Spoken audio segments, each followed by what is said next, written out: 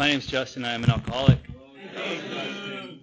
So before we start, I'd like to say that I absolutely positively hate public speaking. It's not a strong suit of mine. I'm not a big fan of it, but I absolutely love the program of Alcoholics Anonymous. So whenever anybody asks me to do anything for the program of Alcoholics Anonymous, I suit up and I show up. And with that being said, I want to thank Kenny for allowing me the opportunity to take part in my recovery today.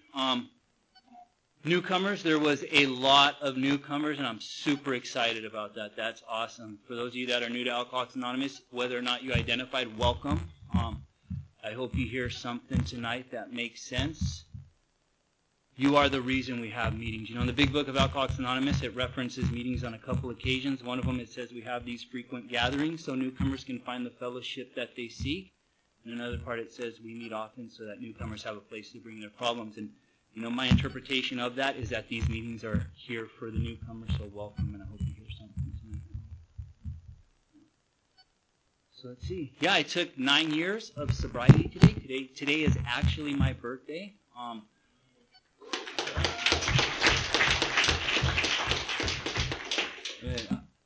I can't take any credit for it. Absolutely cannot take any credit for it. I don't keep me sober. I don't have the ability, the capacity. Step one tells me that I don't have the ability or the capacity to keep me sober. God keeps me sober on a regular basis. I have to give all the credit to my higher power, God, and program of Alcoholics Anonymous who have put me in contact with my higher power. So let's see what it was like. So I don't have a lot of time, so I'm not going to get into too many details of what it was like. When I was young, real young, I drank alcohol, and I loved it. It was amazing. It did something to me. I had that reaction. Most of you, if not all of you, I'm sure can relate to what that reaction was like. Someone put marijuana in front of me. I smoked marijuana. I had this reaction. I love marijuana. I had this great reaction that I really enjoyed that. Benzodiazepines, methamphetamines, heroin. It doesn't really matter. I put a lot of different things into my system. All of them did something for me, you know, and I really enjoyed it. It was fun for a while. I had a lot of enjoyment out there doing those things for a while, and then at first it was all fun, right? Fun. All of a sudden it became fun with a little bit of consequences. I started experiencing some consequences here and there as a result of my use. Then it kind of took over where consequences were a little bit more than the fun, still having a little bit of fun, and then toward the end there it was just a whole lot of consequences as a result of my use. And toward the end of my use, what it looked like, you know, I in and out of different sort of treatment centers, in and out of county jails, in and out of state penitentiaries. I don't say that to brag. I'm not proud of my time in state penitentiaries. I'm not one of those guys who went and did, 10 years, 8 years. I don't want to try to make it seem like I was that guy. You know, what I do is I get 16-month terms, go dry out, get sober, get out, and repeat the cycle, and that was what my life looked like at the end. I had my now wife was in my life, and she had been around me for a long time. I met my wife when I was 17 years old. I'm 42 years old today, So she put up with and endured a lot of different things, and she stuck by my side for a while. And, I kept doing these kind of, my drinking and using progressed. I started off with juvenile hall, getting these consequences of my use, and then, I went to juvenile hall just because I'm an idiot. I wasn't really struggling with alcohol that much then. I wasn't really using like I did toward the end there. I just didn't play well with others. Sometimes I like to engage in acts of violence and thievery and other sort of shenanigans. I just didn't know how to live life on life's terms, so consequences started presenting themselves early, and then, as it progressed and it manifested, I just continued to visit these sort of places, and I just kind of, like I said, the using and the drinking took over. It's got my life to this place where I couldn't really control it, and what ended up happening is, in and out of county jails, like I said, and then toward the end, so my wife, she kept wanting to leave me. She would come visit me in county. She'd be like, I'm done with this. I can't do this anymore. So I would do these things that I called hostage renegotiations. I would, feed my wife a bunch of promises and lies of how things would be different this time. And every time I'd have to up the ante. Sometimes she came and visited me, and it was, when I get out of here, I want to move in with you, and I want to make these things different, and it's going to be different here. So she would, buy into that, and, I moved in probably when I was about 20 years old with her, and then a few years of that, she got tired of that, and then, then I hit her with the marriage. When I get out, we're going to get married, and, so got out, did the same things, continued to repeat the same patterns, whatnot. So, then I had to follow through with that, and, I went and got married to my wife at one point. She was getting ready to leave, divorce, or take off, go do whatever she wanted to do, move back to, with her parents far away from here. So I upped the ante, I got married.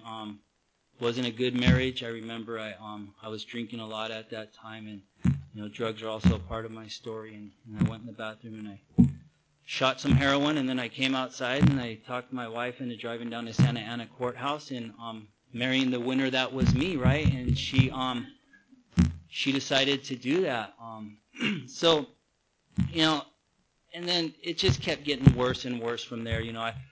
I went, I got married, and for our honeymoon, I went to a place called the Hope House, a one-year treatment center. I went through that program. I completed a year, and it wasn't, all these times I would go do these things and go to treatment, it was never by virtue or any sort of characteristic that I possessed. It was, the judge had, so when my treatment started, I kept going in and out for under the influences of a, controlled substance, drunk in public, possessions, different sort of things, and the judge would keep throwing, treatment centers at me. Do you want to go to treatment? I'd stand there and I'd be 2 days, 2 days removed from alcohol and other substances, and I'd be sick and I wouldn't be feeling well. And he's like, if you go, I'm going to let you out tonight. And I'd say, absolutely, I want to go. If you're going to let me out tonight, I want to go, right? So I'd get out and I'd never find my way there. And I kept collecting these over and over, a lot of these under the influences and whatnot. And got to this point where the judge was like, you're going to have to go do a year-long program. And by the time he told me this, I was a month and a half. I had been incarcerated, and I was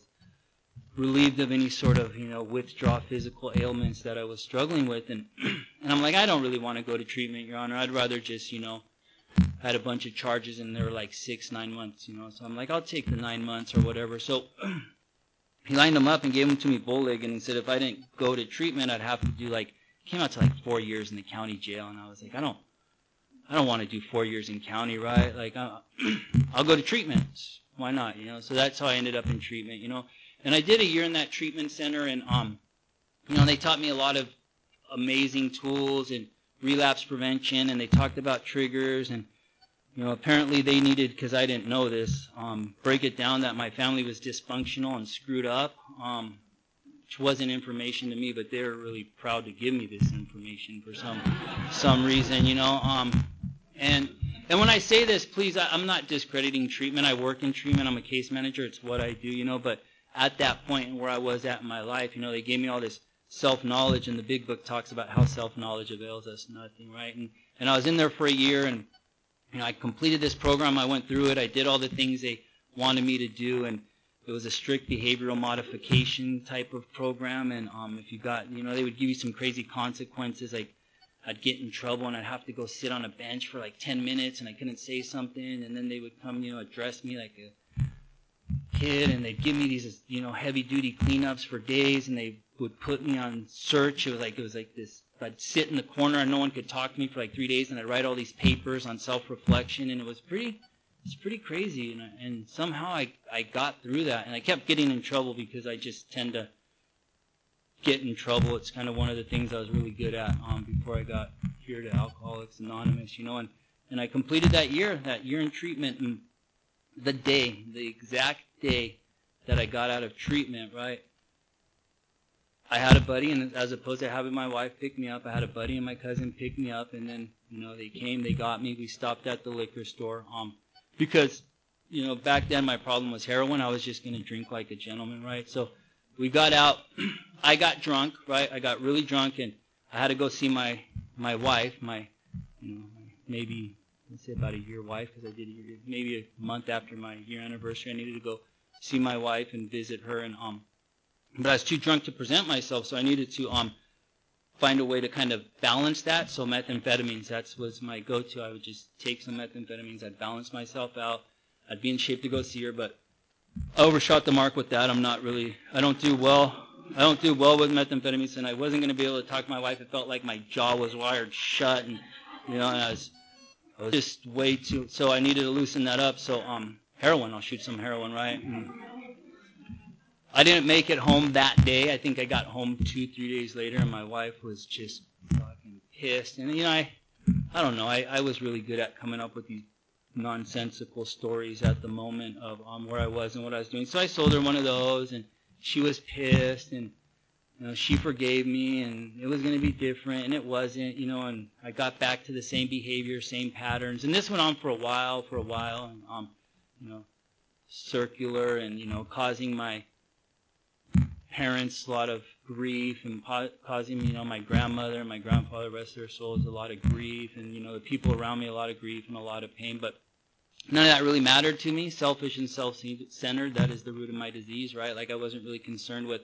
what was going on in the lives of the people around me. All I was concerned with was this craving, mental obsession that I struggle with, and this desire to get alcohol in my system. And then once I get it, the manifestation, the allergy of the body takes over, and the phenomenon of craving kicks in, and then I'm off and racing, and everything in my life takes, a backseat to me putting substances in my body and maintaining that state of mind that I like to be in when I'm out there doing my thing, And what eventually happened is my wife got tired. Well, I had a daughter, right? So fast forward, I'll be a lot of trouble, whatever, chaos, broken promises, pain and suffering, county jail stints, stuff like that. So then I ended up having a daughter, and when I had my daughter, my wife got pregnant. She told me she's pregnant. I'm like, you know what? That's it. I'm done. I'm going to stop, right? I'm going to have this child. This child's going to be dependent upon me. My mom, she passed away not too long ago. She was one of us. She died from this disease, and I told myself I wasn't going to put my daughter what my mother put me through, right? So I was going to change these behaviors and these patterns. And if you would have took me somewhere and asked me if I planned on quitting and tied me up to some sort of lie detector test, I would have passed it because my intentions were to quit, right? Problem is it was just me left to my own devices, and me left to my own devices does not possess in his capacity the ability to stop using and drinking. And what ended up happening is, I was going to quit. I was going to stop all this stuff. And so I went and I got myself, me being me back then, they didn't have a lot of the comfort medications that they have today for detoxing from substances. So I went down to Tijuana. Decided to pick up a bunch of benzodiazepines and other, muscle relaxers, and I was going to create. I didn't really need to go to a doctor. I was more educated than they were in pharmaceuticals and substances, and I just knew what I needed to do, and I just needed to put myself away somewhere, and I was going to just take these substances, and I was going to quit with them, right? And so I did. I took a lot of Xanax, Somas, Ambients. Most of them, really like the amount I bought for 2 weeks, I took about 75% of them in one night, and I got really, really in a bad place. I was operating at this level I don't know how I was operating at, and I kept trying to leave, and my buddies were there, and they kept sitting me down and stopping me. You're not going nowhere, and then they had to take off and go do whatever it is that they had to go do, probably some heinous activities, right, to maintain their addiction. And so they told their girlfriends, hey, don't let them leave. And then I got up, and their girlfriends weren't gonna physically restrain me. I don't know why they didn't take my keys. That would have been but they didn't. So I got my keys, and I jumped in my car, and I headed down the 5 freeway south right off there, got off on Greenfield. And as I was driving, I don't remember most of this because I was in the 75% of my medications, right? Or they weren't medications. So I sideswiped the Jaguar. So I hit it on the freeway, but it didn't crash, and I just remember coming to and looking at the Jaguar, and I corrected that move, but I overcorrected, and then I hit the cement thing on the side of the freeway, and I remember sparks flying out of that thing and broke my mirror. So I pulled off, and then the guy next to me, I'm like, dude, you hit me, you idiot. And he's like, pull over. And I'm like, you're good, man. I'm like way too messed up to deal with this. Just don't worry about it. I'm just going to go. I was just like, you're fine, right? So I didn't even like really realize what I was doing because I didn't try to like get away. I didn't feel a sense of urgency to get out of there, and I got pulled over. And I went to jail for DUI, and they let me out, and then within like 2 months my wife was supposed to have my daughter, so they let me out, and my probation officer found out, and he's like, if you don't do this, this, and that, I'm gonna incarcerate you. And so I tried to pull it off, and I didn't do the things I was supposed to do, and within about a month I got arrested, and the day that my daughter was born, I spent that day in county jail, right? I wasn't there for the birth of my daughter, and when I got out, my wife, needless to say, was somewhat upset at me for this. So she kicked me out. She told me, you got to go, man. Like, I was willing to put up with a lot of this stuff when you were doing it to me, but I'm not going to allow you to do this to my daughter, And she kicked me out, and she filed for divorce. And my wife never really kept me sober, but she did kind of keep like some sort of like, I had this thing in the back of my head where like, okay, I have to show up there at some point, so I'm gonna kind of manage this thing to my best ability. And I did more drinking, some using, but I would always somehow figure out just to get to that point where like I could be somewhat presentable and show up. But once she kicked me out, I didn't really have anything to kind of balance that, and I got really, really out of control, and everything escalated from there on out. And I went in and out of county jails, and treatment, and trying to get my life together, and I just couldn't figure it out for the life of me, and she served me divorce papers, and then something happened, and I went to prison. The last time I went to prison, I remember going to prison, and I got 16 months for a possession. Back then they gave out 16-month terms. Back then possession was a felony. So I went to prison for possession. I remember sitting in jail, and I was playing pinochle with the fellas, and we're just kind of chopping it up, and they were doing mail con. I'm there, and I'm trying to act tough. I don't give a fuck about mail, right? But I'm listening, I'm ear hustling, hoping that they'll call my name when they do mail, and they just wouldn't call my name and that went on for a while, and I realized that there was no one in the outside world that was really trying to communicate with me, or really concerned with. I mean, they may be concerned with what I was going through. Obviously I had my family, and I know that they love me, but they were just done with me, right? And I remember sitting there, and I had this empty, lonely feeling, right? And I had this hole in my soul that you could drive a semi-truck through, right? And I remember telling myself, I am never, ever, ever going to use it again. I'm going to get out, and I'm going to get sober, and I'm done with this stuff, And what happened is they paroled me in California Department of Corrections. In their infinite wisdom, they give you $200 gate money when you parole, and they drive you down to the closest bus station, and they put you on a bus, and they watch you get on that bus, and they tell you to go home and report to your parole officer within two days. And I was determined to stay sober, right? And the first time that bus stopped, that thing, Big Book talks about the alcoholic at time lacks with sufficient force to bring into mind the pain and suffering of a day, a week, or even a month ago, where we are without defense against that first drink, right? And regardless of all the pain that I was going through, regardless of all the things I was going through, regardless of how I felt when I was incarcerated and not being in my daughter's life, and by this time she's about 5 years old. I'd missed various birthdays, holidays, Christmases. I was maybe out one of her birthday, one of each of those holidays I had mentioned. Regardless of all those consequences, right? Like, none of that came to mind to deter me from drinking one more time, right? Because when I got out, I got out with alcoholism, right? Untreated alcoholism, and I'm restless, and I'm irritable, and I'm discontented, right?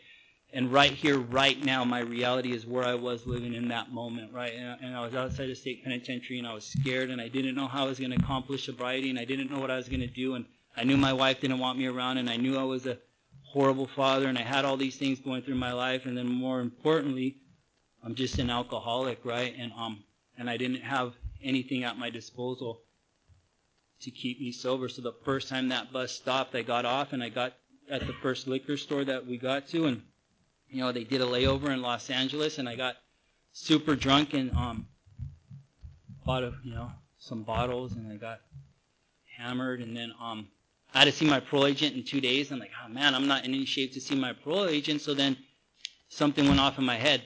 Methamphetamines, right? If I can get some meth in my system, I'll be presentable, and I'll go see my parole agent, right? And like for whatever reason, I feel my parole agent would rather see me on meth than alcohol, but that was my thought process, right? And then So I did meth, and I overshot the mark, like I like to do on a regular basis, and I knew how to combat that, and I knew that I can combat that by shooting heroin, and then I shot heroin, and then, you know, I like to pick my face off sometimes, so I picked a good part of my face off, and I showed up with scabs and like a mess at my agent, and he's just like, dude, you're blowing it, right? Like, how long are you going to do this? And for whatever reason at that moment, I told my agent, I'm like, look, man, like, I don't want to live this way, but I don't know how to not drink, and I don't know how to not put substances in my body, and I don't know how to operate out here in this world and live life on life's terms. And he sent me to a treatment center, and he sent me to a place in northern Orange County in Garden Grove called Unidos Treatment. It's a low-bottom indigent treatment center. When I went to treatment, I didn't have a lot of the bells and whistles that I see working as a case manager in treatment today. It was just, you got a bed, you kicked, you didn't get any sort of comfort medication, you didn't get any of that, you slept, you got 4 or 5 days to get right, and then after that they put you in a program, and you woke up at this time, and if you didn't wake up at this time, you could pack your bags and you can beat it, and you made your bed, and if you didn't want to make your bed, you could pack your bags and you could beat it, and you know, you did programming all day, and you did like a bunch of like 8, 9 groups a day. I was in group all freaking day. That's all I can remember is just being in group after group. And but one of the great things about that place is their alumni. They came back on a regular basis, and they came back with big books, and they came back with a program of action, and they came back with being examples of the program of Alcoholics Anonymous. You know, and they wrote me in, and I got a sponsor, and that sponsor, you know, I met with that sponsor on a regular basis, and I started doing step work, and I started doing these things, and my life started to get better, right? And then I'm like, I got this, right? I got this. And in the big book, it talks about it's easy to let up on a spiritual program and rest on our laurels, right? And that's what I did, laurels. And I didn't know what laurels meant. My first sponsor made me look up words that I didn't understand and write the definition on the side, and laurels meant past accomplishments, right? So it's easy for me to rest on my past accomplishments, right? And, you know, what I wanted to do is I wanted to stay sober today on the work from yesterday, and I went home and I didn't get back connected to Alcoholics Anonymous. And at this time, hostage renegotiations, right? My wife seen what I was doing. She's like, "Oh my God, you're doing so good." I was like sober like 9 months, and she had, when she filed for divorce, we never got through with it because I wasn't really easily accessible individual when I'm out there doing my thing. I just kind of float around from couch to couch and garage to garage and wherever I could land. So she moved out to Palm Springs, Cathedral City, the desert area, and, you know, she had to get away from me, and then she saw what I was doing, and she said, we should make this work, you know, let's see how this works. Like, we started talking, and she let me back in her life, and she moved away. And then, like, there was this month period where, like, I talked to my parole agent. He was going to transfer my parole out to the desert, and that I was in the process of doing that, and I stopped working this program, right? And I started once again drinking, you know, and I started drinking, and you know, I thought, you know, now that I've been sober for 9 or 10 months, I had got the tools necessary to do some controlled drinking, right? And I did that, and I don't know how it happened, and I don't know, you know, I mean, obviously it was just God working in my life, but God saw fit for that transfer to go through before I got a little too far off on that run, because if it would have been, you know, within another month from when that transfer went through, I would have probably not been in any shape to make it out there presentable, right? But I transferred out to the desert, and I ended up going to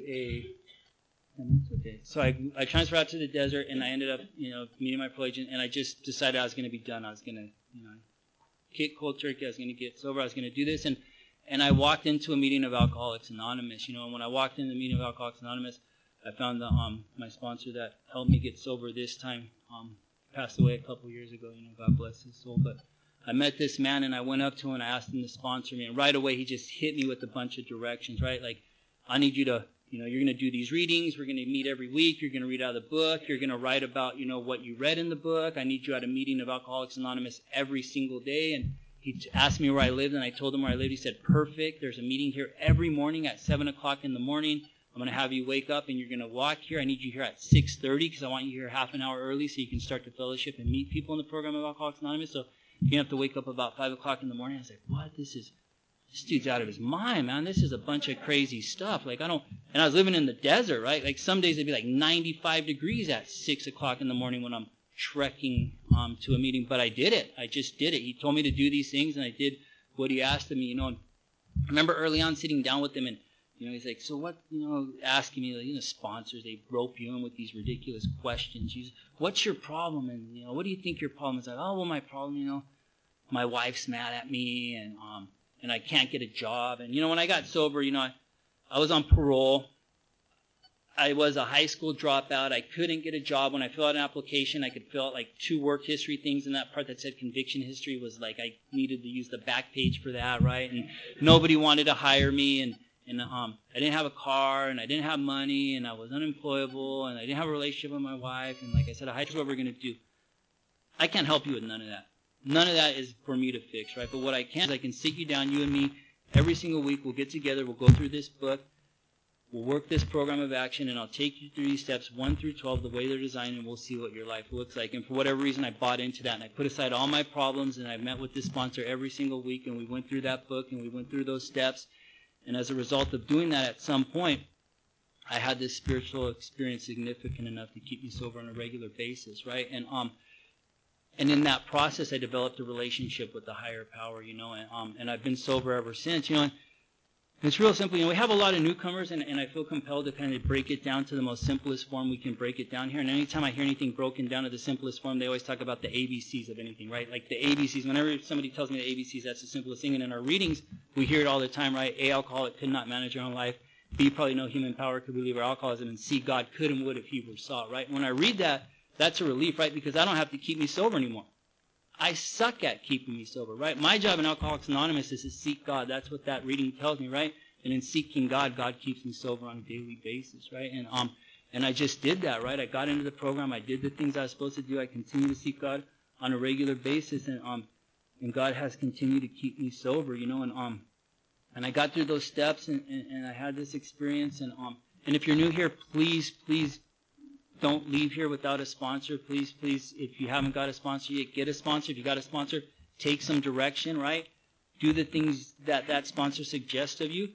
And you never have to live that way again if you don't want to. A lot of times we hear in the readings, rarely have we seen a person fail who has thoroughly followed our path. But in Dr. Bob's Nightmare, co-founder of Alcoholics Anonymous, and my sponsor told me that if the first 164 pages are important, and Bill's story's in the 164, and Dr. Bob's in the first 181, then Dr. Bob's story should be just as important. And in Dr. Bob's Nightmare, he says, if you want to stop drinking for good and for sure, we have a program that never fails. Program of Alcoholics Anonymous never fails if you go about it with half the zeal you did when you were out there trying to get your next drink, right? If I come in here and I put half the work into staying sober that I was willing to put into getting my next drink, getting my next use, getting my next whatever I needed to get, I will stay sober. My book promises me that. It guarantees me that, right? But the problem is I get to Alcoholics Anonymous and we see how many people come in here. And I don't say we have 100% success rate, right? But the problem is that people aren't willing to put the work into their program, right? And the work of Alcoholics Anonymous is in the 12 steps, right? Like I hear things in meetings that I don't agree with sometimes. One of them is meeting makers make it. That's an absolute lie. I've seen a lot of meeting makers get drunk because they didn't do the work. Now, meetings are important. They're a very important part of my recovery, but I recover in the 12 steps of Alcoholics Anonymous, right? And it's been my experience that it's the people that work the 12 steps of Alcoholics Anonymous, go through the 12 steps, have this spiritual awakening, turn around and try to take someone else through the steps and give away what has been so freely given to them. Those are the people that stay sober, right? Problem is, like I said, I don't see that happen often, and if we break that down, right, like I could break that down really easy because I work in treatment, right? So I have a lot of clients and they come to me with these reasons why they don't do the things they do, right? So one of them is we give you a book, right? Like we're handed the big book of Alcoholics Anonymous. Read this and your life will change. And then I hear, oh man, I just have a poor attention span. I was busy. I can't concentrate. If I put that into the effort when I was drinking and using, if someone gave me a book and they said, read this book, and when you're done reading this book, you will know how to make the best methamphetamines. You will know how to make the best opiates. You will have a solution and a way to continually get an endless supply of alcohol. Not one person would say, I don't want that book. I'm not good at concentrating. I'm not a good reader, right? We would get that book, we would pick it up, and we would decipher, and we would tear that thing apart until we had every last bit of information we needed to maintain that, right? Here's another one. Here's my number. Call me and tomorrow, and we'll start working steps, right? And then people say, it's hard for me to call a person on a regular basis. I just kind of forget. I don't really know what to say, right? But here's the thing, right? Because here's who I am. I want the dude with the goods. I've always wanted the dudes with the goods. That's who my sponsor is today, right? I found the dude who I believe has the goods for me today, and I call him on a regular basis. And if when I was out there and I told you, look, man, here's my number. Call me tomorrow, and I'll plug you in, right? I'll give whatever it is you want. I got it, right? Alcohol, any sort of substances. If you call me tomorrow, we'll get together, and I'll put it in your life, right? I guarantee, I know for me, I would call that dude, he wouldn't answer, I would hang up, and I would call him 80 frickin' times until he answered the phone, right? But then when someone says, here's my number, call me, and I'll help you save your life, all of a sudden we have all these reasons. Or how about a meeting? Tomorrow, 7 o'clock, be here, we're going to have a meeting. I don't have a car, I don't know if I can get there, right? Like, it's far, I'm kind of busy. If I told you come here tomorrow at 7 o'clock, and I'll put whatever it is you need to get your head straight in your life, not one. I went through those mountains. I lived over here in Laguna Niguel. I dropped down through San Juan, through the hills, in the mountains, dope sick, to get what I needed to get, right? But all of a sudden, we can't find our way to get to a meeting of Alcoholics Anonymous, right? Like, it's a program of action, right? Like, Alcoholics Anonymous, I've heard people say that this program works for people, that it doesn't work for the people that need to stay sober. It works for the people that want to stay sober, right? And I firmly believe that it doesn't work if you need it. It doesn't work that if you want it. It works if you're willing to put the work into your sobriety, right? For myself, before I got here, I could not stay sober no matter what. It didn't matter, right? You threatened me with, if you told me you were going to incarcerate me if I didn't stay sober, I started to prepare myself to go to a state penitentiary. I went on the run. I never showed up, and I stretched it out as long as I could, right? If you told me that I was going to lose my daughter, odds are I was going to lose my daughter, right? Like, whatever consequence you put in front of me would not keep me sober. And today I'm sober only because of the program of Alcoholics Anonymous. And today, I'll end with this. Today, as a result of the program of Alcoholics Anonymous and what it gives me on a regular basis, right? I'm no longer a high school dropout. I go to Cal State Fullerton. I'm getting ready to graduate this year and get my bachelor's degree and go further in my master's degree, right? I have a job. I have a car that I don't have to start with a screwdriver that belongs to me and is in my name. I have a driver's license. I have a little bit of money in a bank account, right? But more importantly, I have friends. I have an amazing sponsors. I have wonderful sponsees. I have a fellowship of sober people that want me around them, not for what I have or anything like that. They just want me around them because they want me in their lives, apparently for some odd reason. I have peace. My first sponsor told me living sober is living at peace with any number of unresolved issues in your life, and that's true today for me, right? Like, regardless of what's going on around me, I have a program of Alcoholics Anonymous that keeps me centered and keeps me in peace. I have my wife back in my life today. I have my daughter, back in my life today. I have all kinds of blessings as a result of working the program of Alcoholics Anonymous, and I get to take people through the steps. I went from the program. Here's the power of Alcoholics Anonymous, right? I went from a place where society grabbed me and deemed me unfit to function in society. They put me inside of an institution, and within that institution, they deemed me not well to play with others, and then they put me in confinement within that institution, right? I get out and I work the program of Alcoholics Anonymous, and today I have people who I have taken through the 12 steps of Alcoholics Anonymous who have a God working in their life, and their God has given them all these blessings, and they're able to stay sober, right? And that's not me. I can't do that. I'm not capable of doing that, right? That's Alcoholics Anonymous, and that's my God working through my life. And I have to give the credit all to Alcoholics Anonymous and to my higher power, because in step 10 in the 12 and 12, it says, as an insurance against big shotism, we can often check ourselves by reminding ourselves that we are sober only today by the grace of God, and therefore any accomplishments in my life are far more God's than His, right? When you guys clap for me for the things I did, don't clap for me, clap for Alcoholics Anonymous and for my higher power. Have this process, work these steps, and see if your life doesn't get better. Thanks for letting me share.